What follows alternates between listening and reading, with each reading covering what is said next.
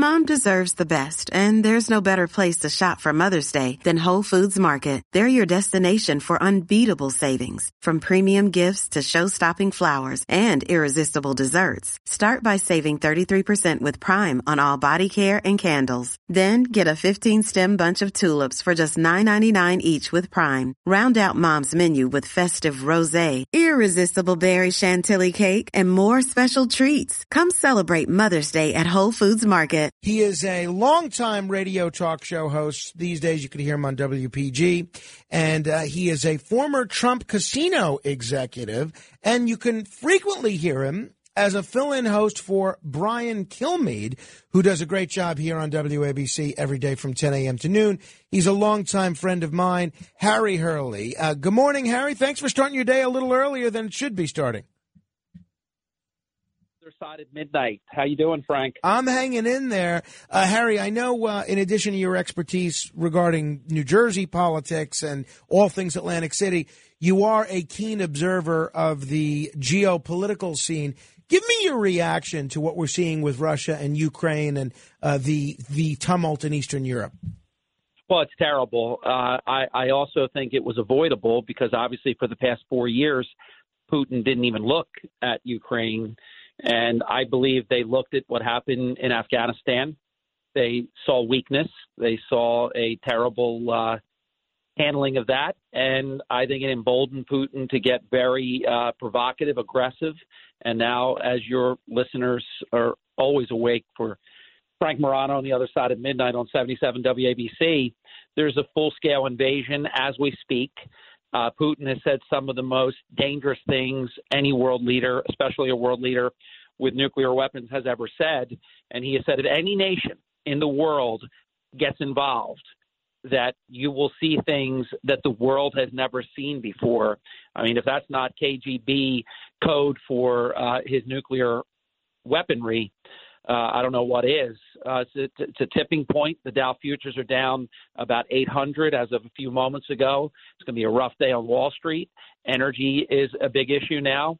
A lot of problems, Frank. And then, of course, President Xi in China is now looking at Taiwan. Iran is looking to go nuclear. The world is very different than it was 13 months ago. Now, President Trump, who, as I mentioned, you had a professional relationship with in the casino business, but who you were also a big supporter of and said so publicly on the radio, he was on the Fox News channel yesterday with Laura Ingraham, and yeah, he's being criticized a little bit for some of the comments he made to Laura Ingraham. Here's a small bit of what he said on Fox News last night. Satisfied with a piece. And now he sees the weakness and the incompetence and the stupidity of this administration. And as an American, I'm angry about it and I'm saddened by it. And it all happened because of a rigged election. This would have never happened. And that includes inflation, and that includes millions of people pouring in on a monthly basis, far more than 3 million people. And they're coming from 129 different countries. We have no idea what's happening, and they're destroying our country. President Trump, we actually have just hold on. I'm so sorry. So he's being criticized even by some of his supporters for going back, for one, in a previous interview, referring to the Russian aggression towards Ukraine as genius. And then in that Laura Ingraham interview, again, bringing up the idea of a rigged election. And then some people are saying that's why Laura Ingraham interrupted him to go to a briefing by the Pentagon. What's your take on how President Trump is handling this Russia-Ukraine situation? Well, he's always easy to criticize because he speaks in a way that no one has ever spoken before that's achieved the presidency. If you break them down one point at a time, put it all together, and it just looks like a shotgun blast or something, taking a piece out of 20 corners. But Afghanistan was a disaster. I thought that was a fair comment. The president will always believe that the election was rigged. He's always going to stand by that. So he slips that in there. At this moment, that probably should have been left out because it's not helpful. He believes it, though, so he's going to say it, and it's top of mind to him, even though a lot of people would like him to stop talking about 2020 so that Republicans can win 2022 and then 2024, come back in 2024 and start talking about winning the presidency a second time. And some of the other points, they're not unfair. I mean, the only thing that probably some of the peanut gallery can take shots at him for is bringing up the 2020 election because they go crazy. Let's not forget, though, Hillary Clinton is still not conceded. Stacey Almost Governor Abrams said that she got cheated and that the election was rigged. So the other side does it. They never acknowledge the 2020 election and legitimacy of President Trump, and they get away with holding him accountable for not, or the 2016 election, and they get away with holding him accountable for not agreeing that the 2020 election was on the up and up. How is he any different than them? Well, that's fair points all, Harry. Harry, if we look at the polarizing issue, not in Washington, D.C., not in Eastern Europe, but in your city of Atlantic City, a lot of that is over smoking right now. And there's a big debate over whether or not smoking should be prohibited in casinos. It seems like this push is getting renewed momentum. Break this down for us, Harry. Why is this issue coming to light all of a sudden, seemingly again, the issue of whether to ban smoking in casinos? And could this be the year that it finally happens? Okay, on the first point, the reason it's happening now is because former Senate President, good friend of mine, good Democrat, proving there are good Democrats, Steve Sweeney was defeated in his election. As you know, the leadership of both the Senate and the Speaker of the Assembly, even if the will of the body has the votes to do certain things, if the Senate President doesn't post it, it goes nowhere. Senate President Sweeney was never, ever, ever, never going to post the smoking legislation. The votes have been there. This is going to happen. I mean, I don't even think it's an earth-shattering breaking news report on the other side of midnight with Frank Morano on 77 WABC. It's happening. The votes are there. It will be posted this time. That's the only thing that kept it from happening in the past. And the casinos had an exemption carved out in the prior legislation so that parts of the casino could still have smoking. You're very familiar with the industry. Tried and true, there was always just this belief that some of the biggest players love a drink in one hand, a cigarette in the other, love to gamble, don't take the cigarette away from them. Other jurisdictions haven't, don't make Atlantic City not be competitive. And so it stayed. There was a lot of opposition to it. What also fueled it was during the pandemic, when indoor face masks were required, you could not smoke, and casinos did well. So it was like, hey, you don't need the smoking to do well. We already proved you don't need it. Now, in fairness, big difference between pent-up demand and then you could go back in, and people knew with a mask on, there's no way that you can smoke, so they accepted that. Once that was removed, the smoking came back. I'd like to see a compromise. Make it non-smoking all the way around, but have maybe smoking lounges so you could have a glassed-in area or some kind of completely separate area with HVAC. Because, as you know, I mean, I've seen you. I enjoy a cigar. Like you know, absolutely. Well, playing craps or having a drink. I'm cognizant of the fact that I don't want all the people that don't get that are working in these casinos getting sick because of all the secondhand smoke that they're exposed to. But it would be nice if there was a place, a lounge like what you're describing, that would allow a cigar smoker or a cigarette smoker a refuge. Yeah. And because historically that's always gone hand in hand with Atlantic City and with casinos. I mean, it's like having a church without allowing prayer. It's true from the traditional way of looking at things.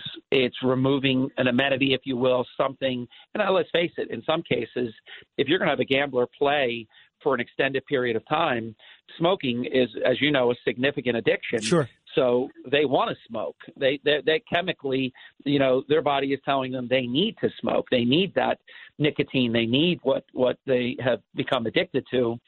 I don't think we're going to see a hybrid model. I think it's going to be all or nothing. And I believe that the will of the legislature, and Governor Murphy has indicated without question that he will sign it. I think it's going to happen, and Atlantic City casinos will be smoke-free. There was a report I saw that came out this week, which indicated that if this smoking ban goes through, it could cost casinos 2,500 jobs or so. Now, who knows how much of that is the industry trying to protect itself? From your perspective as a casino executive, do you buy those numbers? Do you think that a smoking ban in casinos could cost 2,500 jobs? No. I know that it's easy to say because it's a hypothetical. Let's go back in time. Do you remember when restaurants went non-smoking? Oh, sure. I like going to bars and restaurants a lot more now than when they allowed smoking in Jersey and New York. Same here. Listen, I lost both my parents to endocarcinoma of the lung. They were World War II era folks. My father had the cigarettes in his rations, in World War II. Doctors wore lab coats and said that smoking is good for you, that it helps with your digestion. I mean, it was just a horrific thing to watch. I despise cigarette smoking, but as a former casino vice president, I am mindful that there is a portion of your clientele that really wants it. I wish there could be a way to satisfy that. I don't think it's going to happen that way. But no, I don't buy the 2,500 jobs. And remember, if everybody is on an equal playing field, sure. Now there's a proliferation of gaming coming, your neck of the woods at some point. And do they go non-smoking? If one jurisdiction has an advantage because they allow it, then you're going to have some loss of casino play. But if everybody has, the same playing field, it's not going to matter. And no, 2,500 jobs will not be lost. The gamblers will come. And just like with dining, you get used to it. And you remember, they would have a non-smoking section, and the booth right next to you was a smoking section. Right, you'd have to crawl through, 40 feet of tobacco smoke to go to the men's room or something. It was rough. Plume of smoke. It was rough. So, but look, the restaurants and the bars, everywhere that used to have smoking that no longer can, everybody, in no time at all, accepts the rules of the game. They're going to love to recreate. They're going to love to play at their favorite casino. They're going to love their dinner at their great restaurant and their great suite in the hotel. It will be an adjustment period, but it will be fine. So when we spoke, I think the last time that we spoke on the radio was early December. And what I mentioned to you at the time is even when Atlantic City has historically had a rough time, they always sort of rally during the summer months and the couple of weeks before summer, the couple of weeks after summer. Even when Atlantic City was at its nadir, it always did well during the summer. Winter is always a little bit of a question mark. Now that we're right in the middle of winter and, a month into it, how has the winter been treating Atlantic City? Busier as compared to previous years or about the same? I'm going to say a little busier because obviously Omicron has let go a bit. I spoke to Dr. Neshwat from Fox News yesterday. She had one case in the past something like 2 weeks, and that's in the Big Apple. So things are getting better in that regard. The casinos, Atlantic City is not a seasonal town anymore, as you know. It's a 12-month town. And remember, when the off season, if there is a shoulder season. I mean, obviously summer is gangbusters, but during the shoulder season and off season, if you will, you have the Meet AC, which is the tourism arm of the city. They're doing a great job putting people in beds, having conventions, having meetings. Atlantic City is doing very, very well. No one is complaining, and sports betting is doing phenomenal. You mentioned sports betting. Recently, a month or so ago, New York went full throttle into sports gaming, not just sports gaming at casinos, but now, as a New Yorker, you can bet on sports right from your mobile phone. I had been curious what that was going to mean for Atlantic City's gambling bottom line. Has that had any effect yet, or is it too soon to tell? It's going to have an effect. I mean, remember when Mohegan Sun first was Foxwoods, no big deal. Atlantic City didn't. It was a dent. Nobody felt it. Mohegan Sun opened up in Connecticut. Oops, little leakage. The big thing was when Pennsylvania got casinos and Atlantic City lost a huge amount of convenience gaming that would come from Philadelphia. If somebody just wants to play a slot machine or do something and they don't want the full recreation, the full experience of the room, the dining, the entertainment, then they stayed in Pennsylvania. That hurt a lot. And then you see as the gaming expands in all these other jurisdictions, it absolutely affects.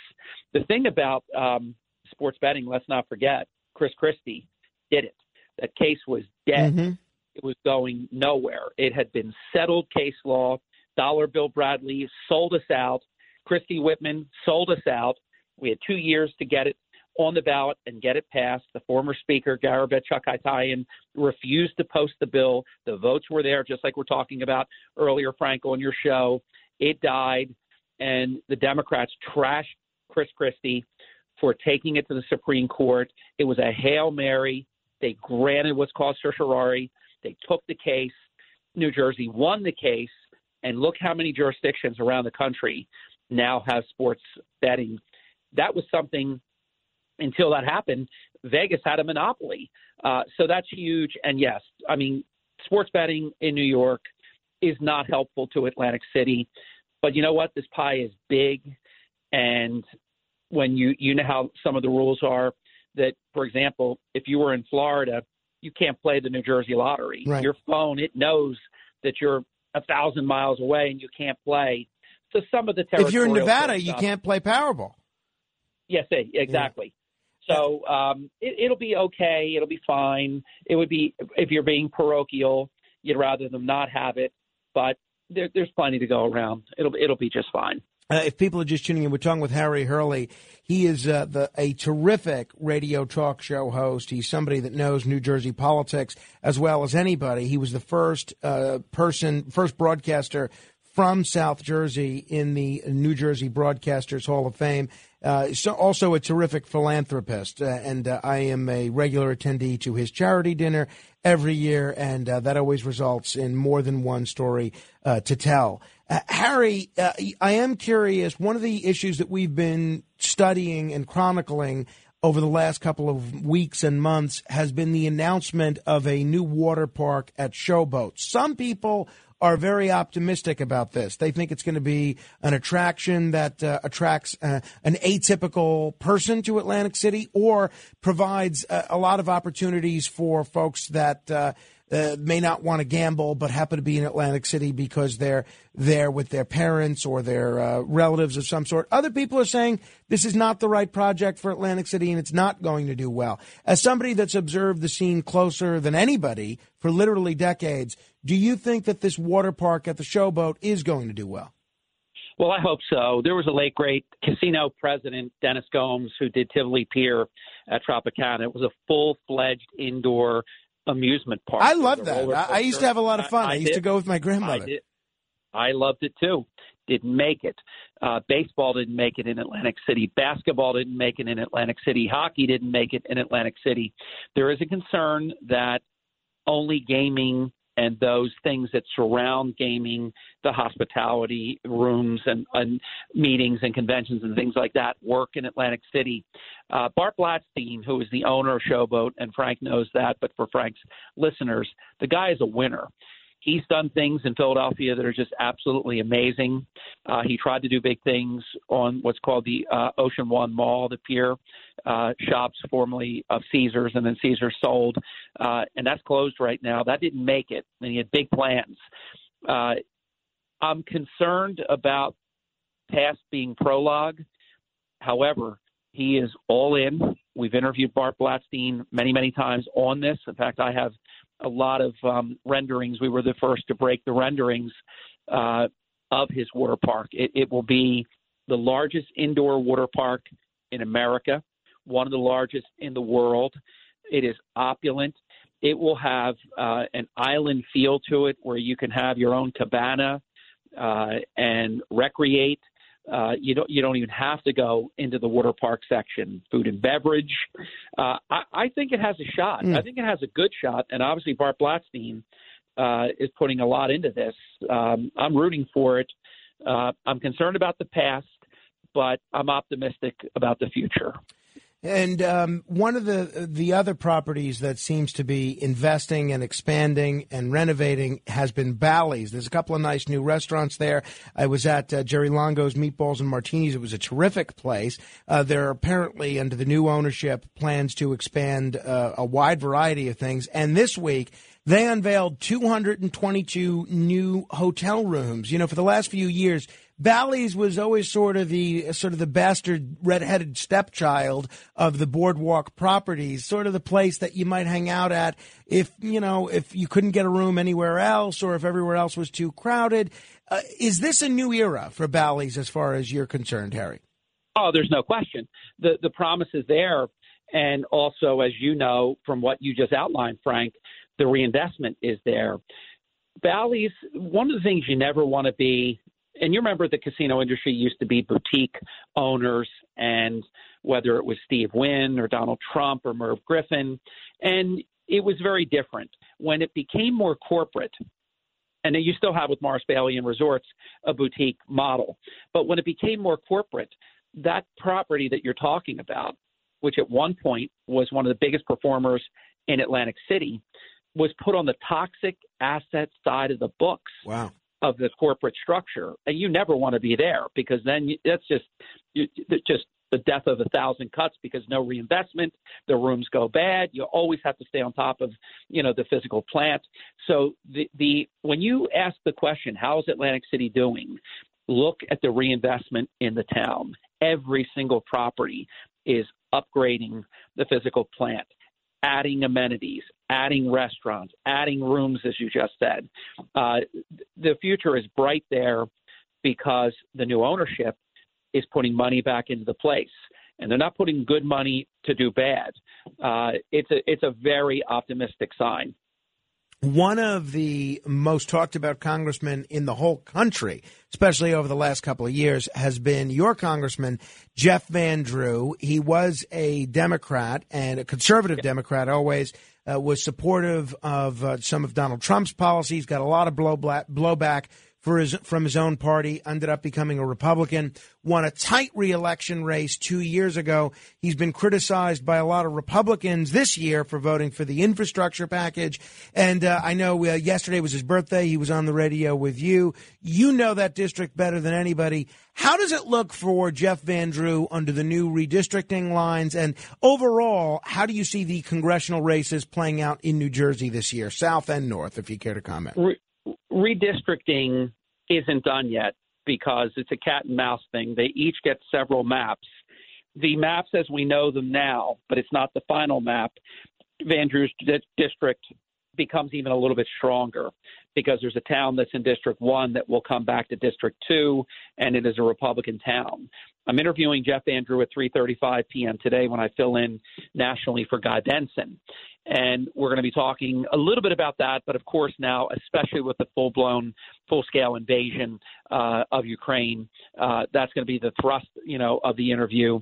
We would have talked more about redistricting, but just like you do, you go where the priorities. Take you. That's not going to be a big deal in District 1 or District 2.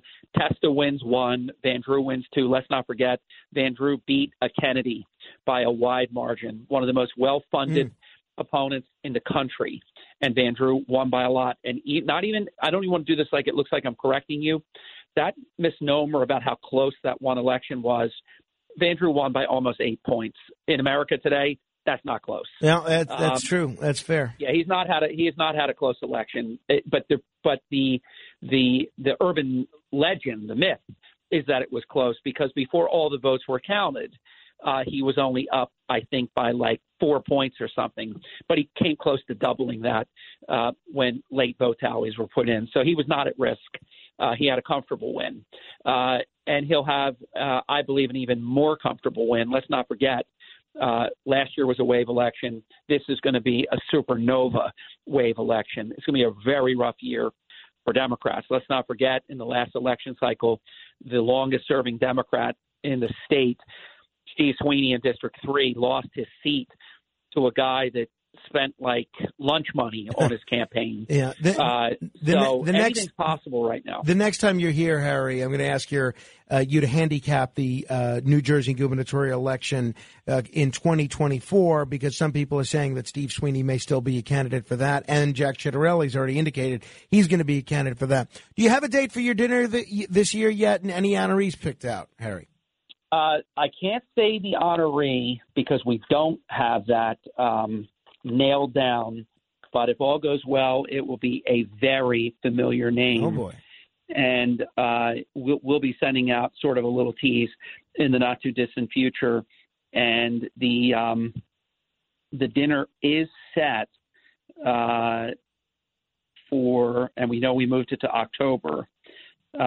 We are set for Friday, October 14th. Wonderful. I'm looking forward to it. I will be there, as I am every year, and I will look forward to seeing you and speaking to you many times before that, Harry. Appreciate it. Next time you fill in for Brian Kilmeade, let me know in advance so we can tell the audience. My Facebook page, because it was on there for the last 2 days. I want to congratulate you. I know we're out of time in this segment. I want to congratulate you on your absolutely monstrous ratings. I hope, because you don't brag, I hope your listeners understand you are doing an average share that few broadcasters in the history of our business have ever achieved. Could not be more proud of you, my friend. Harry, I appreciate it, and at the risk of sounding patronizing, I've learned a lot from you, and throughout the time that I've known you, you've always been available, whatever hour, whatever shift, whatever station I've been doing, and I'm grateful for you being a good friend to me and the medium of talk radio,